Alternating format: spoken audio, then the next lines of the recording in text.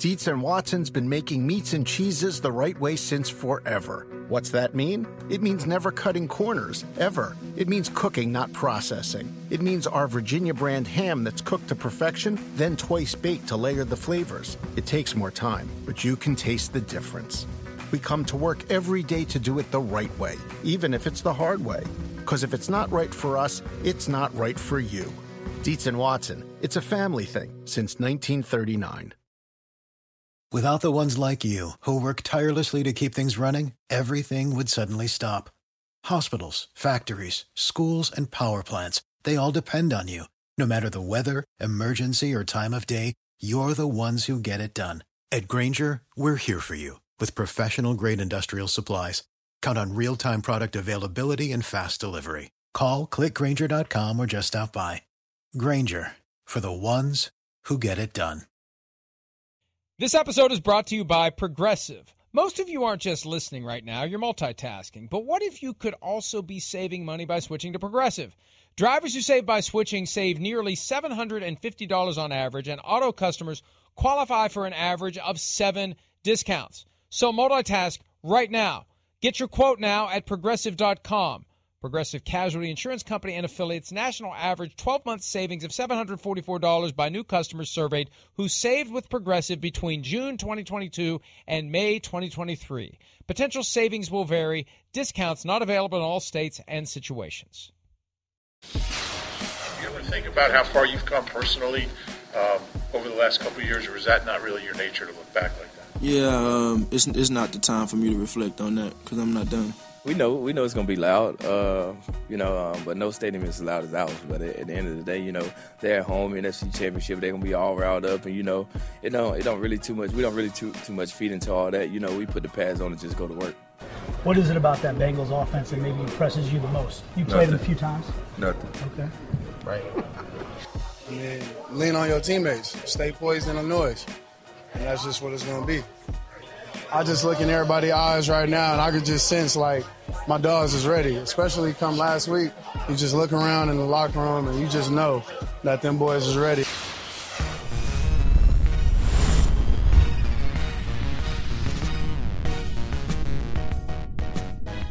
Here we go. 2 days away from the conference championships, NFC, then AFC. 2 hours to get you ready for that, plus catch you up on everything else happening in the National Football League. The show is PFT Live, presented by Google Pixel. Learn more at googlestore.com. Hello to our audience. Watching live on Peacock, listening live on Sirius XM 85, watching live on Sky Sports NFL in the UK and in Ireland, and podcast wherever you may be. Peter King here with us. Peter, how you feeling today as we get closer to finding out who the Super Bowl participants will be? Let's play ball, Mike. I wrote in my column this week that this is the first time in a long time that I could make a case, a believable case, not a phony case, not a stony case, that every one of those 4 teams can win the Super Bowl. And I would be convinced on each one. Like, which is the team right now, Mike, least likely to win the Super Bowl of these 4? I mean, maybe San Francisco, who knows? I mean, but I watched San Francisco last week. They won a knockdown, drag-out game against a team with a really good defense, and they were very opportunistic on defense and good enough on offense. And I think I could make a good case on every single one, including the one with Mr. Relevant playing quarterback.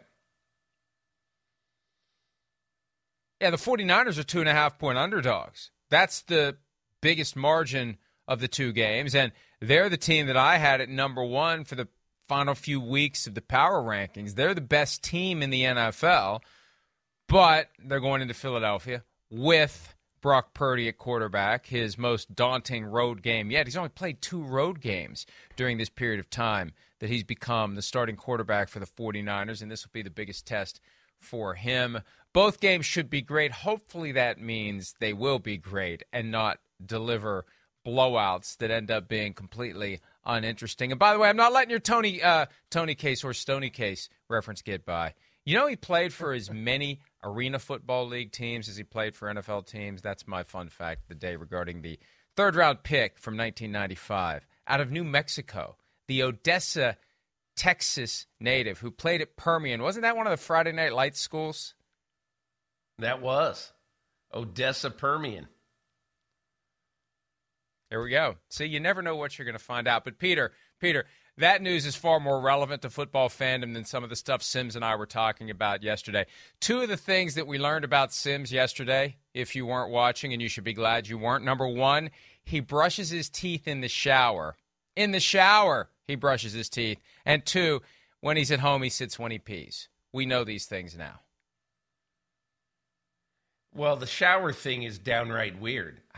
Why would you shower? Why would you brush your teeth in the shower? And also, Mike, hey, Mike, does that mean that Chris Sims only brushes once a day? And if so, how does he have the nicest white teeth of anyone in the history of television? Tell me that, Mike Florio. Well, investigate that, Mr. Pro Football Talk. I don't know how many times per day he showers. See, that's the key. Maybe he showers after every meal and when he gets up in the morning. We don't know these things, but we'll find out. That's a little ridiculous. Next week. All right, we'll be talking about AFC and NFC championship coming up, but we have to start with the fact that nearly 3 weeks in to the full speed spinning of the coaching carousel in one city, it has stopped. Not on Steve Wilks, not on Sean Payton, not on Kellen Moore, but on Frank Reich. Fired 9 games in to the 2022 season as coach of the Colts, a job he took on a surprise basis in 2018 after Josh McDaniels jilted Jim Irsay and bailed on Matt Eberflus, who had taken the job as defensive coordinator under the assumption it was going to be McDaniels. In comes Reich. Then Reich has revolving door of quarterback, does the best he can under tough circumstances. He's got a 4-year deal that's expected to be finalized on Monday, and he actually was the starting quarterback for the first game in Panthers history in 1995. He was 0-3 as the starter for that expansion team. Peter, I'm not shocked it happened because yesterday it was starting to point in that direction. There still was kind of a suddenness to the Panthers being the first team to do it. I'd been watching the Broncos as maybe the first team to make a decision, and maybe they have, and they're just waiting for DeMeco Ryans. How surprised were you that Reich got that job? At the beginning of this process, I would have been quite surprised that Frank Reich got one of the 5 jobs. But as the process played on, you could see pretty simply that the Carolina Panthers wanted the first offensive coach, head coach in franchise history. And I think the reason is that they have an owner. Look, a lot's going to be made of the fact that Steve Wilks didn't get the job, and rightfully so. He took a bad team, traded its worst player, and then he went 6-6 down the stretch and almost won a bad division. So I understand that.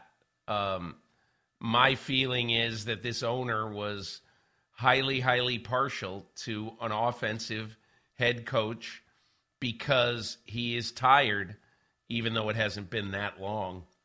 He's tired of not having a quarterback and every year having the exact same problem. Who's going to play quarterback? Who's our long-term quarterback? Who's going to coach the quarterback? And so that, to me, is what really ended up making this decision. Who was going to be the best? And you saw that, I think it was Tom Pelissero who wrote that it was actually Kellen Moore who finished second, and not Steve Wilks. And so if that's the case, indeed that's the case, it's clear.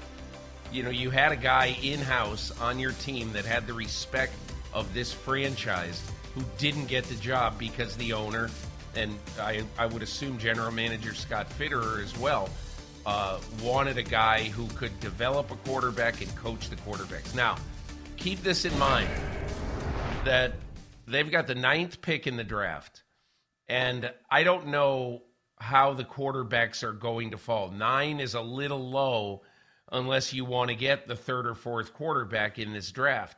So the Panthers clearly could move, And keep in mind also that, to me, I think this is a very good situation for a young quarterback to walk into for this reason, that Sam Darnold finished the year respectfully and had a decent end of season. He can play for a while the quarterback of the future, basically earns his stripes and gets ready to go. So it looks like that's what this team wants to do. And look, one other thing I would say, Frank Reich had a different starting quarterback on opening day of all 5 years that he coached the Indianapolis Colts.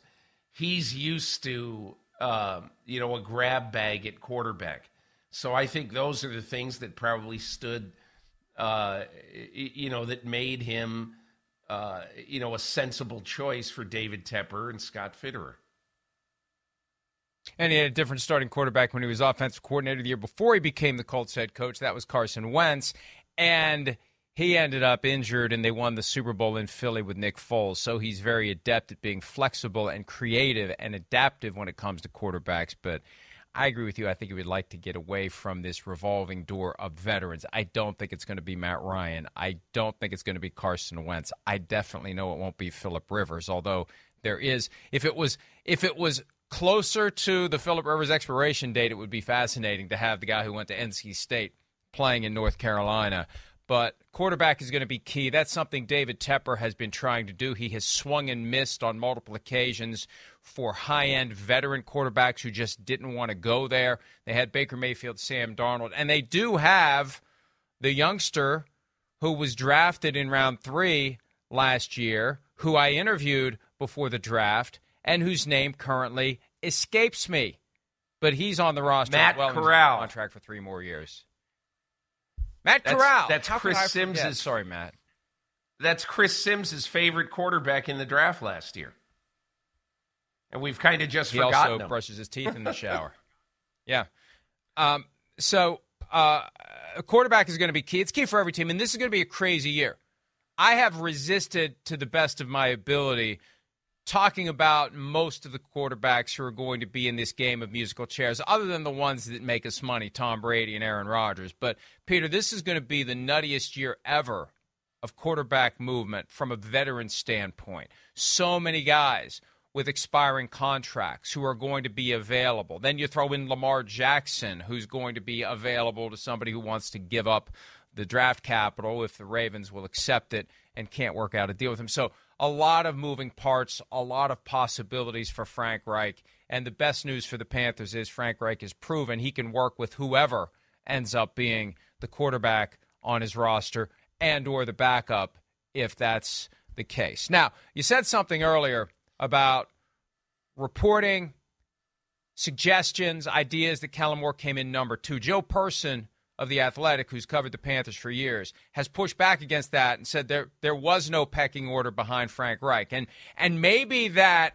is what the Panthers are trying to get out there in advance of the storm that is definitely coming. And, folks, the storm is coming. Steve Wilks, I firmly believe, and it doesn't take a keen ability to read between the lines of the statement that was issued by Doug Wigdor, the lawyer who represents Brian Flores, Ray Horton, and Steve Wilks in their landmark racial discrimination case against the NFL.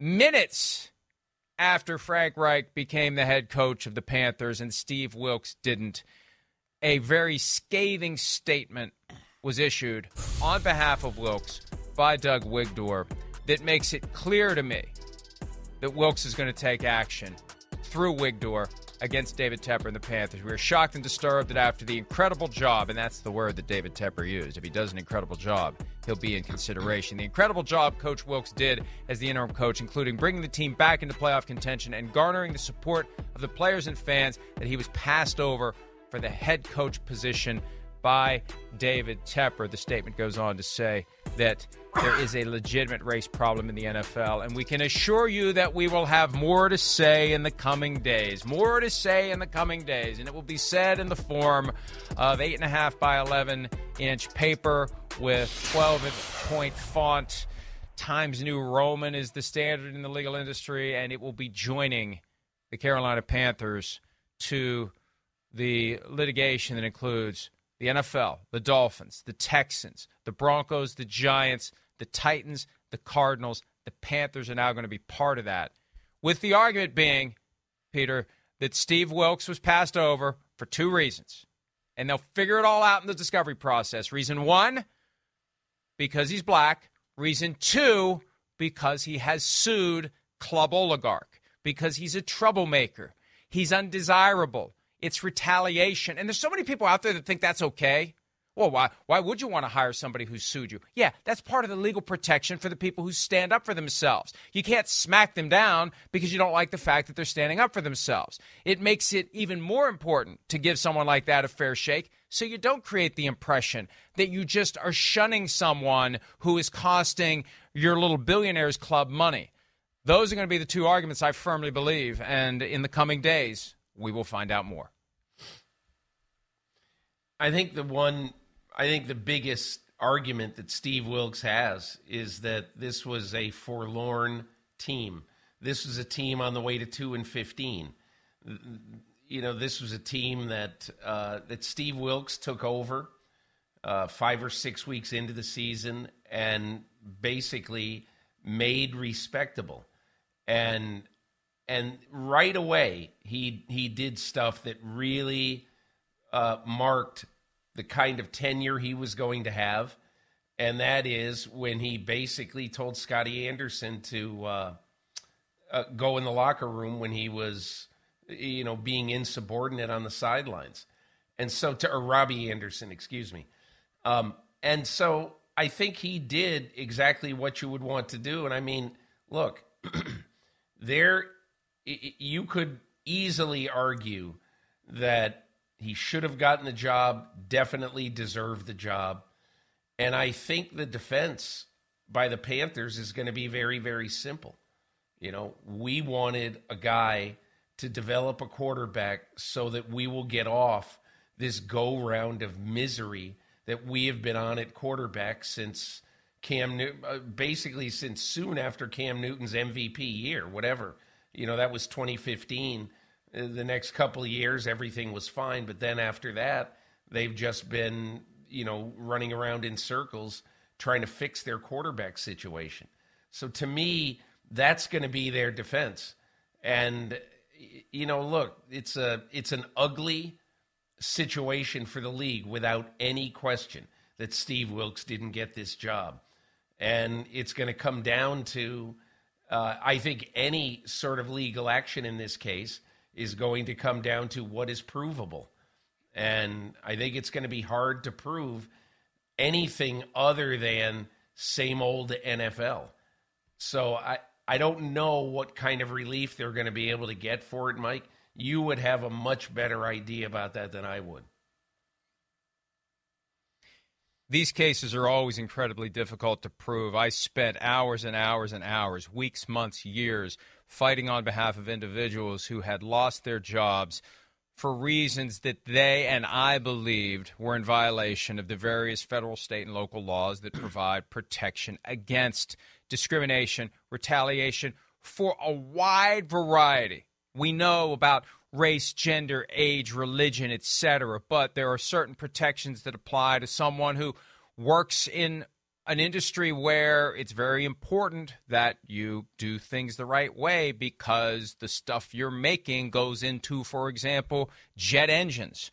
And if somebody's not doing the job right and somebody else says something and they get in trouble over that and lose their job over that, they have protection. And the problem in all those cases is proving it, because nobody ever gets on the witness stand and says, you got me.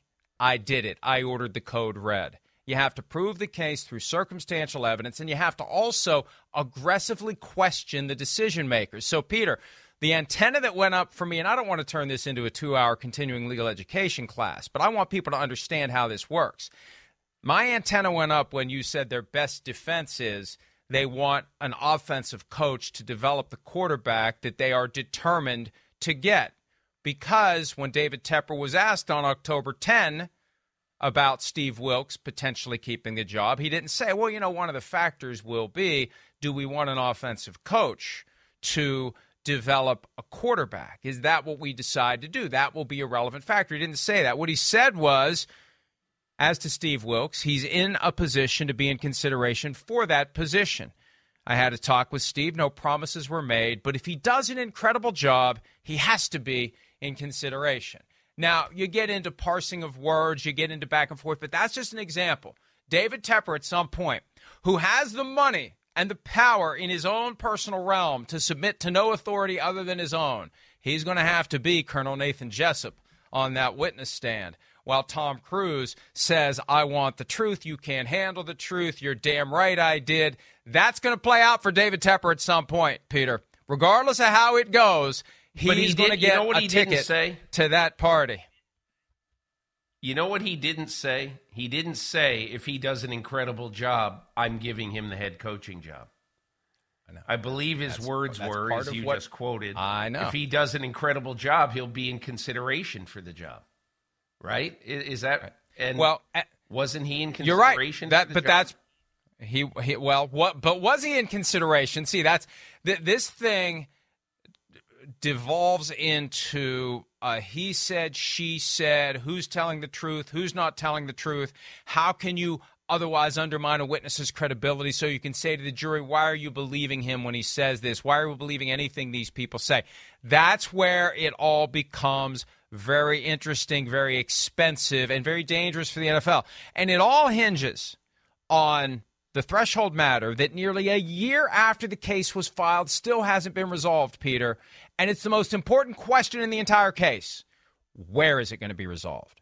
Is it going to be resolved in open court, where it's a completely fair balance for both sides, or is it going to end up in arbitration presided over by the NFL, something I refer to, I'm sure to the chagrin of 345 Park Avenue, as the league's secret rigged kangaroo court? And I call it that because that's exactly what it is.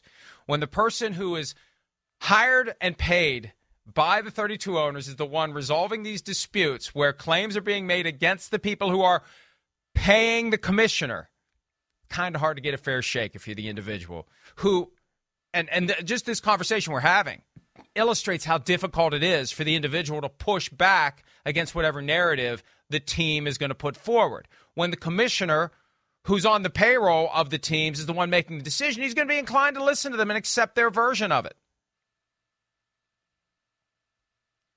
Let me ask you this question.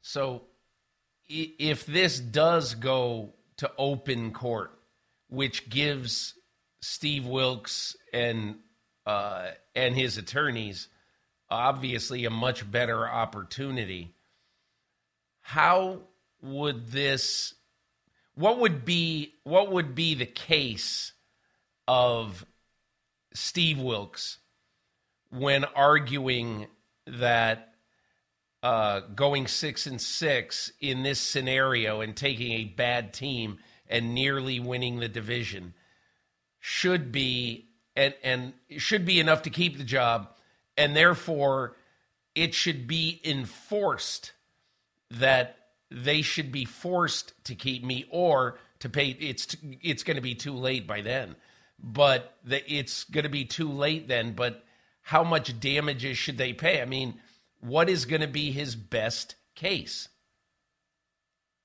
Well, there's two ways to look at it, and one becomes very difficult to get your arms around, and thus to get the jury's brain around. The idea that Steve Wilks was the better option than Frank Reich.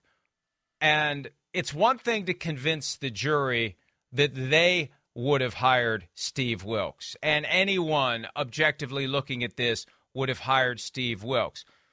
The easier approach, not that it's easy, but a lot of times what you do is you delve into the question, Peter, of whether it was all rigged from the get-go, whether or not Steve Wilks actually got fair consideration, whether or not the fix was in. And that's why something that we pointed out last night that seems very trivial and seems very irrelevant on the surface is going to become a major focus of discovery once this case goes forward, if it ever goes forward. Because, again, we're nearly a year in, and we don't know where in the hell it's going to go forward. That's an example of how slowly these things go.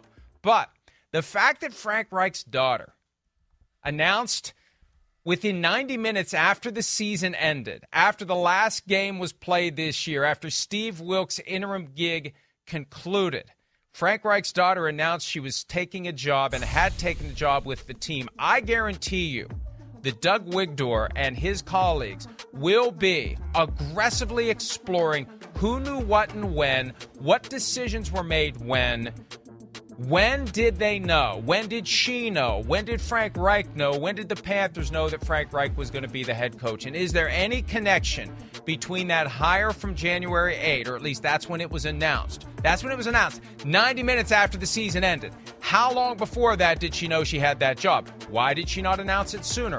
What's going on behind the curtain? That's where you need very skilled and aggressive and creative lawyers to get to the truth, because there's a possibility they knew damn well Frank Reich was going to be the head coach before his daughter posted that tweet, and that it was all prearranged. It's possible. I'm not saying it happened, but it gives the lawyers something they can sink their teeth into. And if you could just blow up one of those issues, and I've been there, I've done that. You get one issue, and you make the employer look like they are completely full of crap on that one issue. Everything else flows your way. Because if you can't believe them on one issue, what can you believe them on? So that's going to become, and I feel bad about saying that, and I'm not trying to make it a nepotism thing, because hell, nepotism is rife in the NFL. This is about, had they already predetermined Frank Reich was going to be the coach before they even got into the interviews? And if that's the case, it doesn't matter whether we're balancing Frank Reich versus Kellen Moore versus Steve Wilks versus anybody else. They already knew they were hiring Frank Reich. And isn't that the problem that's really at the core of this? Owners coming into these processes already having their mind made up. So these interviews are shams. That's one of the big themes of this case. Sham interviews of black candidates, all aimed at checking the box on the Rooney Rule. So that's why that's going to be an important issue. And that's separate from saying you should have hired Steve Wilks instead of Frank Reich. That is, you knew all along you were hiring Frank Reich, and you never gave Steve Wilks fair consideration. It's a different point, and it's a much stronger point on behalf of Wilks. This might sound a little bit like spy versus spy, Mike, that, because you think this, I think this, and I only think this because I think you think this, all that kind of stuff. But on the surface, you would say this is a horrible look, with a team that is probably going to get sued over this hire, that this is a horrible look for this team, for this franchise, without any question. And it is a bad look. But it is such an obviously bad look that if the fix was in, would his daughter have ever even thought to do this? Do you know what I'm saying? It's such a terrible look that, to me, no smart person would ever say, hey, I'm going to celebrate my new job, and in 2 weeks or 3 weeks, my dad's going to be the coach of this team. And I don't know. I agree with you. It's a really bad look. And if there is something there, that's really bad, obviously. And it deserves to be looked into, investigated, and all that. But I will be surprised if basically the fix was in. That's all I'm saying. Well, Peter, I lived in that world for 19 years, and nothing surprised me, because once you start questioning someone under oath, once you brainstorm the questions, and you've always struck me as somebody who would have been a very good lawyer, but you should be very glad that you weren't. The day that I got out of it, because I'm not even sure I'd be alive right now, frankly. It wears you out. It wears you down. Mentally, physically, spiritually, emotionally. You're fighting all the time with somebody. You're fighting with 30 people at once in all the different cases you're handling. My point is this, though. They will delve into Who knew what and when? Who said what and when? Was she authorized to make that tweet when she did? Just 90 minutes on a Sunday after the Panthers season ended against the New Orleans Saints. Was that authorized? Was there communication? Did she go rogue? What do the emails say? What do the text messages say? What were the conversations? It takes a ton of work to get to the truth. It's exhausting to get to the truth because the truth is so easily concealed by people who have that wink-nod understanding that when the crap hits the fan, they're going to deny. What they don't realize, and what people who haven't practiced law don't realize, is all that stuff they said is going to come back. All those text messages are going to come back. All those emails are going to come back. And just the mere fact that there was any type of coordination or strategizing as to, well, maybe you should hold off. Just don't. Maybe she got the job in December. Just hold off on announcing it until the season's over. Just wait until the season's over. Then 90 minutes after the season's over, she announces it. There's just, the point is, there is an entire universe of questions and arguments and witnesses and facts and documents, and it is exhausting, time-consuming work. And you're just looking for that one needle in that giant haystack that may or may not even be there. You find that one needle and it changes everything. That's why yesterday's development, the news or the finding that tweet had been posted right after the season ended, it just becomes something that a competent lawyer is going to spend a lot of time drilling down on, because that's where the needle in the haystack may be hiding.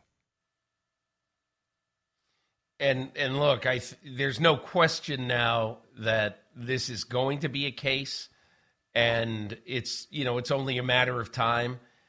And I think the larger issue now is, look, I just think overall, Mike, that the NFL's biggest problem now is that they've said time and again that, the people who do the best job, that this needs to be a meritocracy. The coach hiring system needs to be a meritocracy. Steve Wilks came into a nearly impossible situation, and he turned it around. And he went 6-6 with a lot of the talent stripped away, most notably Christian McCaffrey. And so, having done all that, I think you really have to ask yourself the question, is it really a meritocracy when a guy who gets the job on a bad team and does a really good job then doesn't get a job on that team, and it appears he's not going to get one of the 4 or however many more jobs there are that open. He's not going to get one of those jobs either. We'll see. We'll see how that goes. But I think this brings inordinate pressure on the remaining 4 teams now, that if they go 0 for 4, there is going to be heck to pay, both legally and I think with the players across this league, that there's going to be outrage if there is a shutout of minority head coaches in this cycle. Around any corner, within every battle, and with the dawn of each new day, the threat of the unexpected, the unpredictable, and the unrelenting lies in wait. But Marines will always be there. They are the constant in the chaos. No matter the battlefield, Marines adapt to win, defeating every shifting threat, protecting our nation's future. The few, the proud, the Marines. Have you ever brought your magic to Walt Disney World like, hey, we came to play? Did you tip your tiara to a Creole princess or get goofy officially? When we come through, it's true magic, because we came to play at Walt Disney World Resort. The longest field goal ever attempted is 76 yards. The longest field goal ever missed? Also 76 yards. Why bring this up? Because knowing your limits matters, both when you're kicking a field goal and when you gamble. Betting more than you're comfortable with is like trying a 70-yard field goal. It probably won't go well. So set a limit when you gamble and stick to it. Want more helpful tips like this? Go to keepitfunohio.com for games, quizzes, and lots of ways to keep your gambling from getting out of hand.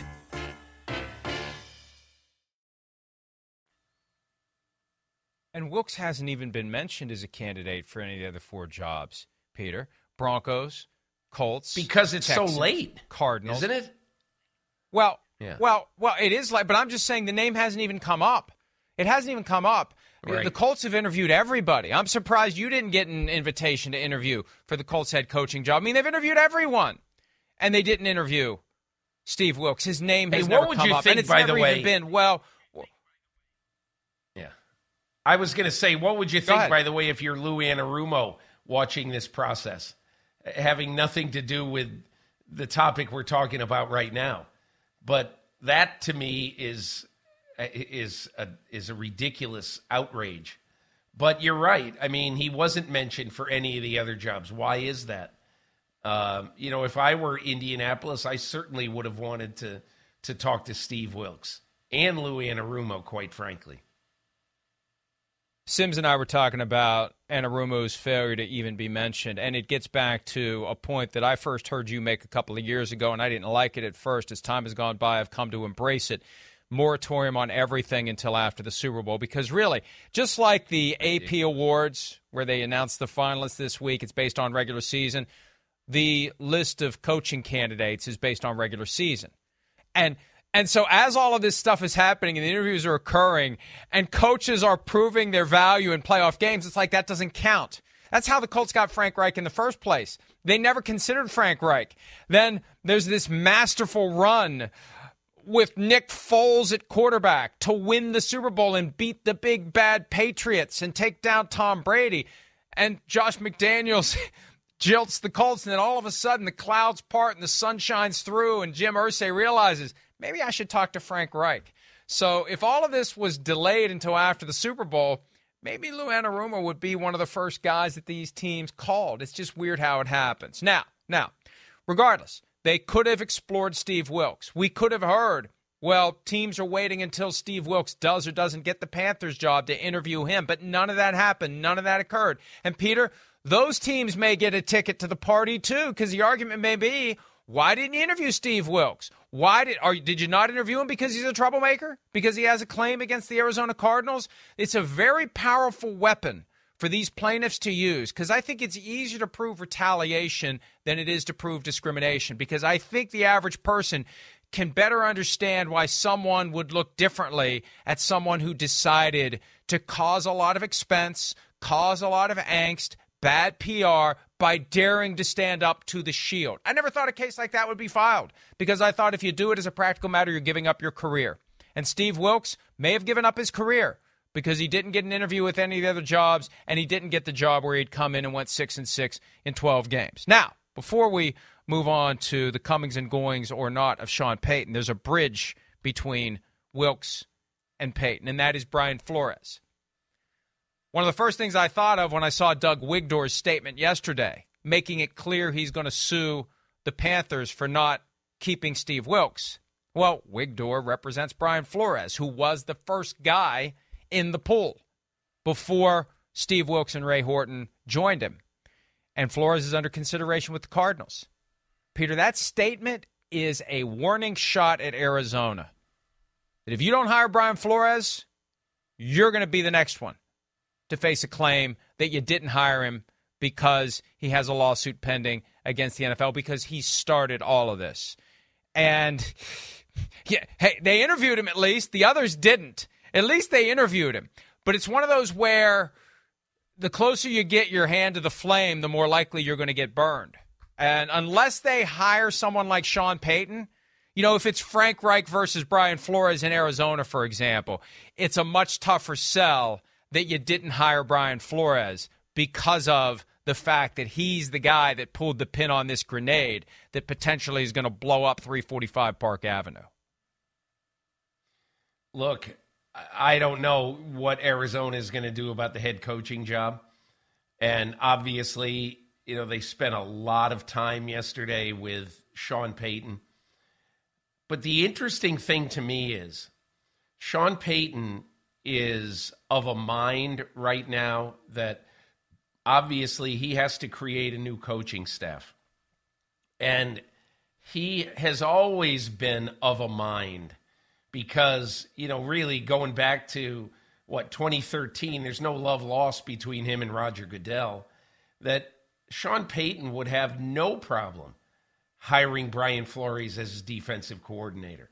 Now, I'm not saying that he would. He may have somebody in mind right now. He may, whoever, maybe Vic Fangio.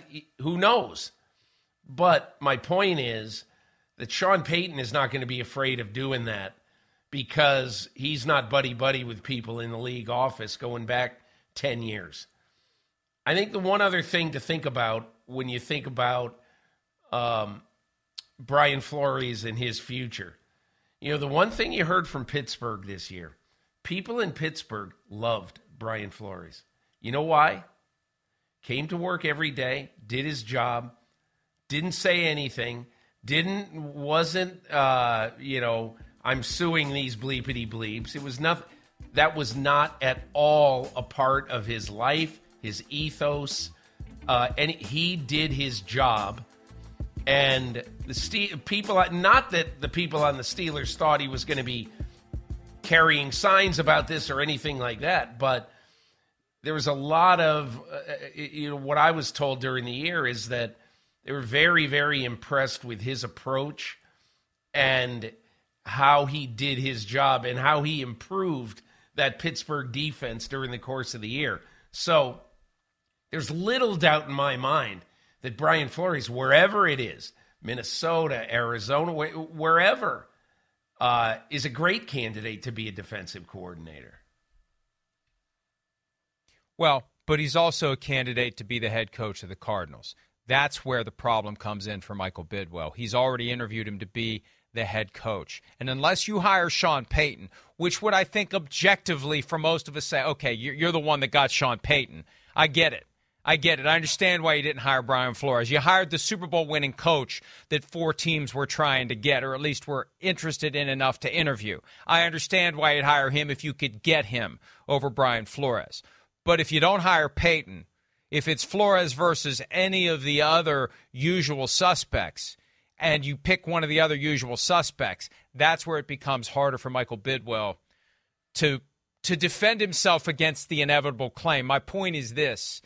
The Wigdor statement from yesterday as it relates to Wilks and the Panthers applies equally to the Cardinals if they don't hire Flores. And it also applies to the Broncos, the Colts, the Panthers, and the Texans for not even interviewing him. I mean, he was a finalist for the Texans job last year before they went off the board and hired Lovie Smith. Well, they interviewed Jonathan Gannon, one of the other finalists, again this year. Where's Flores? Well, Flores sued them.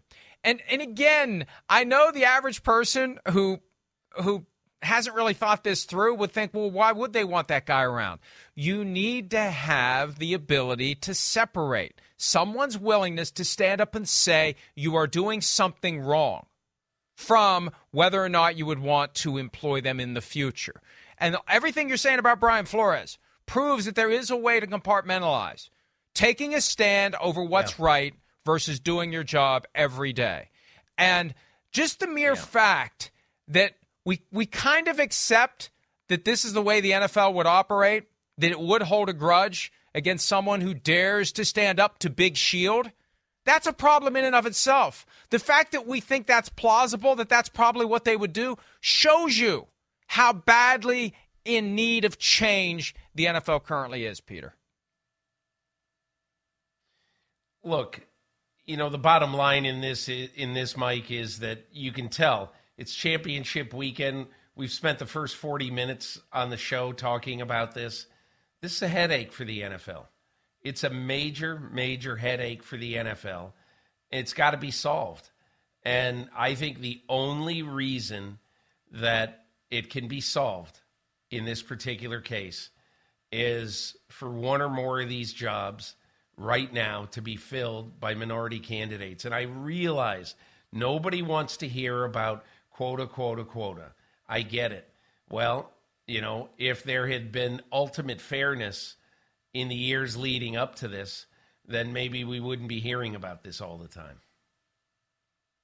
And, Peter, it's funny that you articulate that because while we were doing this and while we were trying to explain this. And these are difficult subjects. And you're right. The NFL benefits from the bright, shiny object dynamic, where there's always something else that people would rather talk about. Yeah. There's always something else that people would rather hear about. And I'm sitting here saying, God, how many emails am I going to have from people saying, I can't believe 2 days before conference championship. I don't know who I'm trying to be there. I can't believe 2 days before conference championship Sunday, you're talking about all this other stuff. Well, it's important, number one.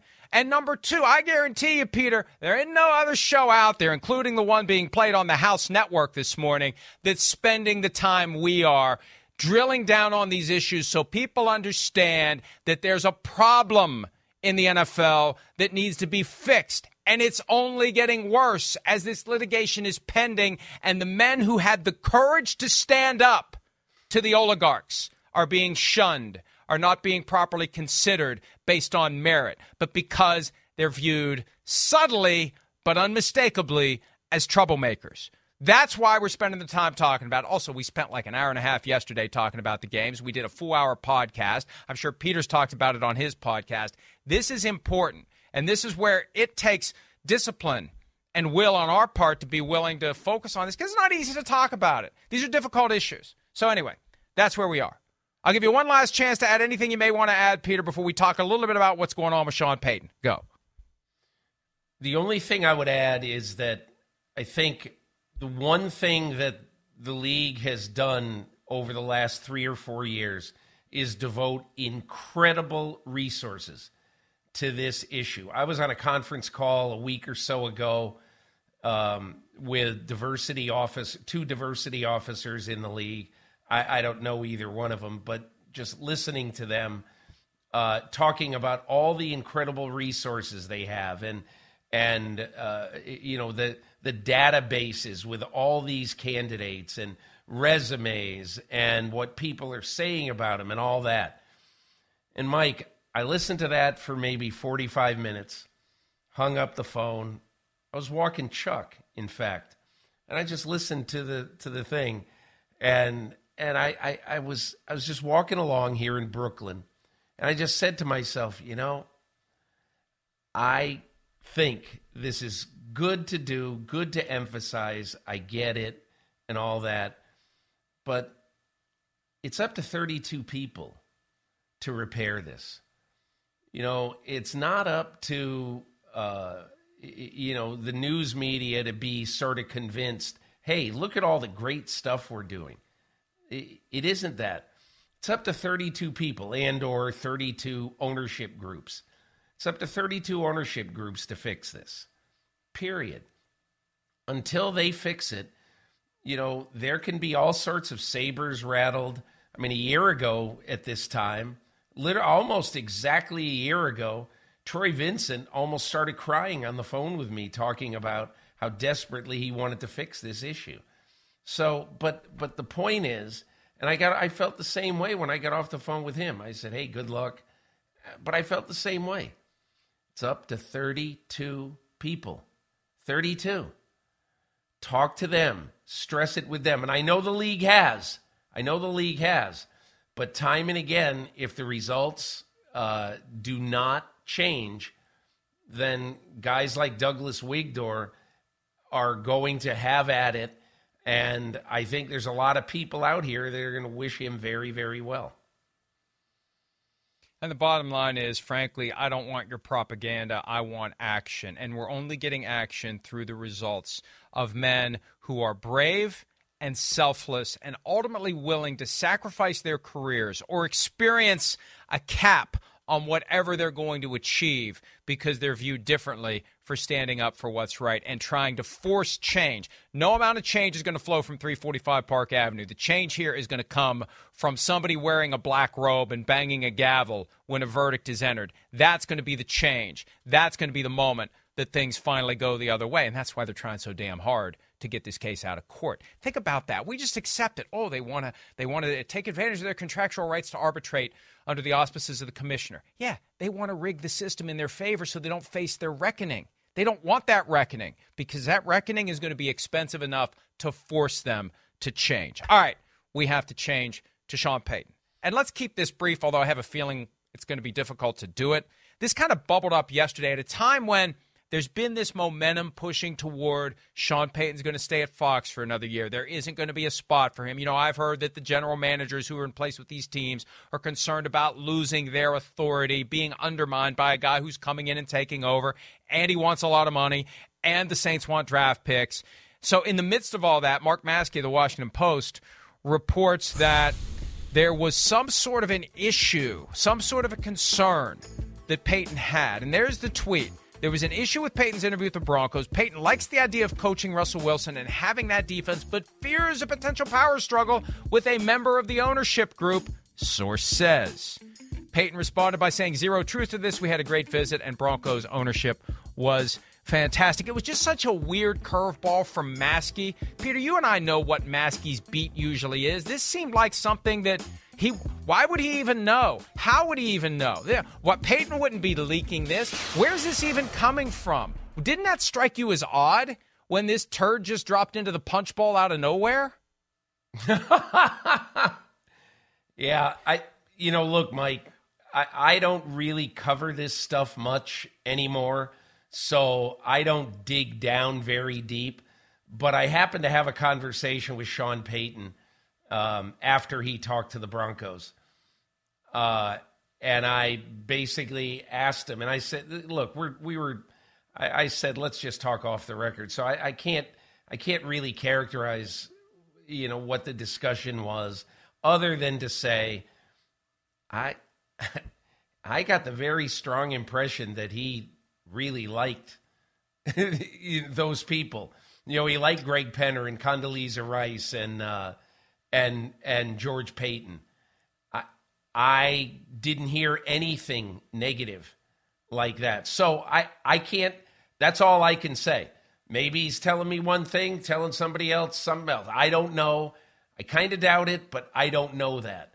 But all I'm saying is that that tweet did surprise me, because I had talked to him, and look, I have a lot of respect for Mark Maskey, but it's not anything that I knew.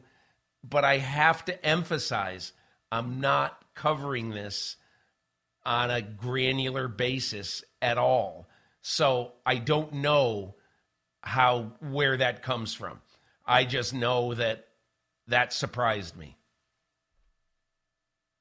I'm going to make 3 points as quickly and briefly as I can. Number one, Payton's overall interests benefit in no way, shape, or form from him being the person saying these things. You keep that to yourself because you want to have maximum options. You don't want to scare the Broncos away by putting out there that you've got concerns about a power struggle with a member of ownership. Second, guess who wins a power struggle between an owner and a coach? I wonder who, the person who owns the team or the person who works for the team. So it didn't make sense to me that you'd be concerned. It's a power struggle. There is no power struggle.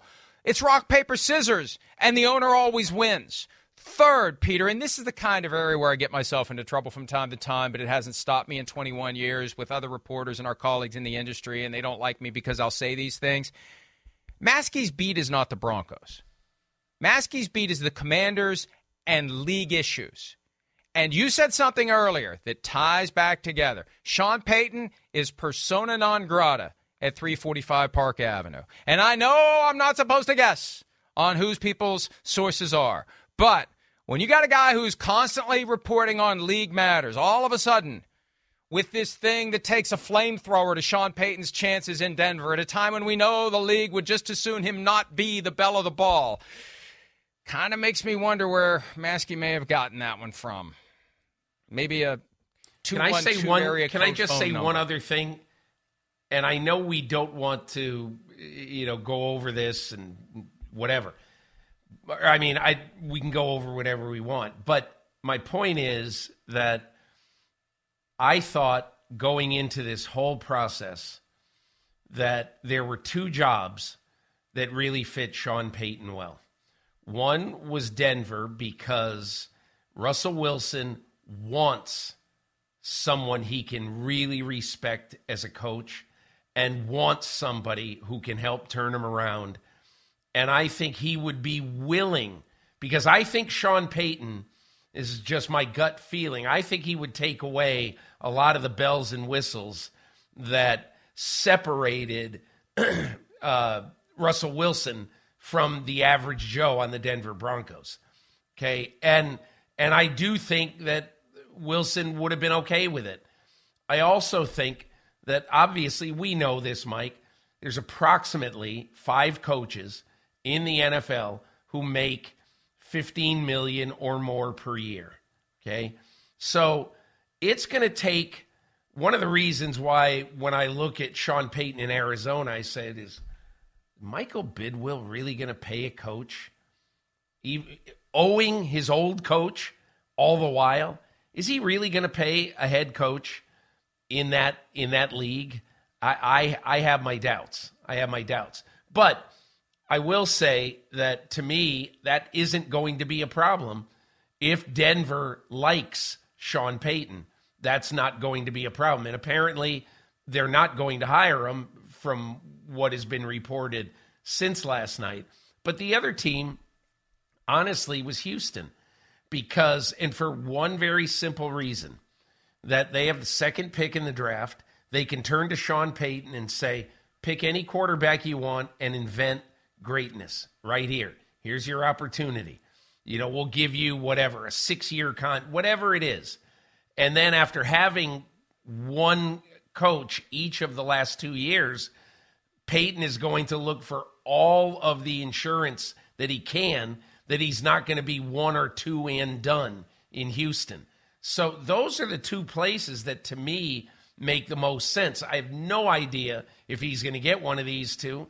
It's starting to look like he's not going to, but let's see what happens. And Houston would be great, because it would be like New Orleans 2.0. You go into a team that has no legacy of winning. They've got a smattering of playoff appearances, but obviously nothing even seriously close to a Super Bowl. Payton could go in there and become basically a guy where you've got 2 cities that love you forever, not one, if you could turn around the Texans. All right, we've spent a lot of time talking about these issues. They are important issues. They really are. And we appreciate that you've taken the time to listen to this, because if you care about the game, you care about what's good for the game and what's right for the game. And the things that have been going on that led to the Brian Flores lawsuit are not good for the league. They're not good for the game. And you can love football, but still have serious reservations about how the people in charge of the sport are running it. And it does come back to those 32 owners. And all of the talk over the past 30 years still has not resulted in the kind of change that is necessary. And this pending lawsuit is the thing that could, and it got stronger yesterday with the Panthers' decision to hire Frank Reich over Steve Wilks. Let's take a break. We will spend probably the rest of the show talking about the AFC and NFC championship games coming up on Sunday. We'll focus on Joe Burrow's ability, if he has it, to continue to dominate the Chiefs when PFT Live continues right after this.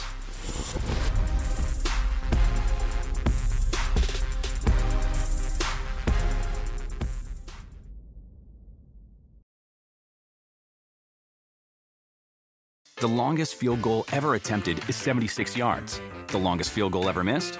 Also 76 yards. Why bring this up? Because knowing your limits matters, both when you're kicking a field goal and when you gamble. Betting more than you're comfortable with is like trying a 70-yard field goal. It probably won't go well. So set a limit when you gamble and stick to it. Want more helpful tips like this? Go to keepitfunohio.com for games, quizzes, and lots of ways to keep your gambling from getting out of hand. Is this house a good price compared to others in the area? Are prices going up or down? If I don't make an offer right this very moment, will I miss my chance? These are just some of the questions a home buyer might ask. And these are the sorts of questions an agent who is a Realtor can help answer. Because Realtors have the expertise, data, and access to specialty training to help you navigate the process of buying a home. They provide support, guidance, and have your back every step of the way. That's what Realtors do, because that's who we are. Realtors are members of the National Association of Realtors.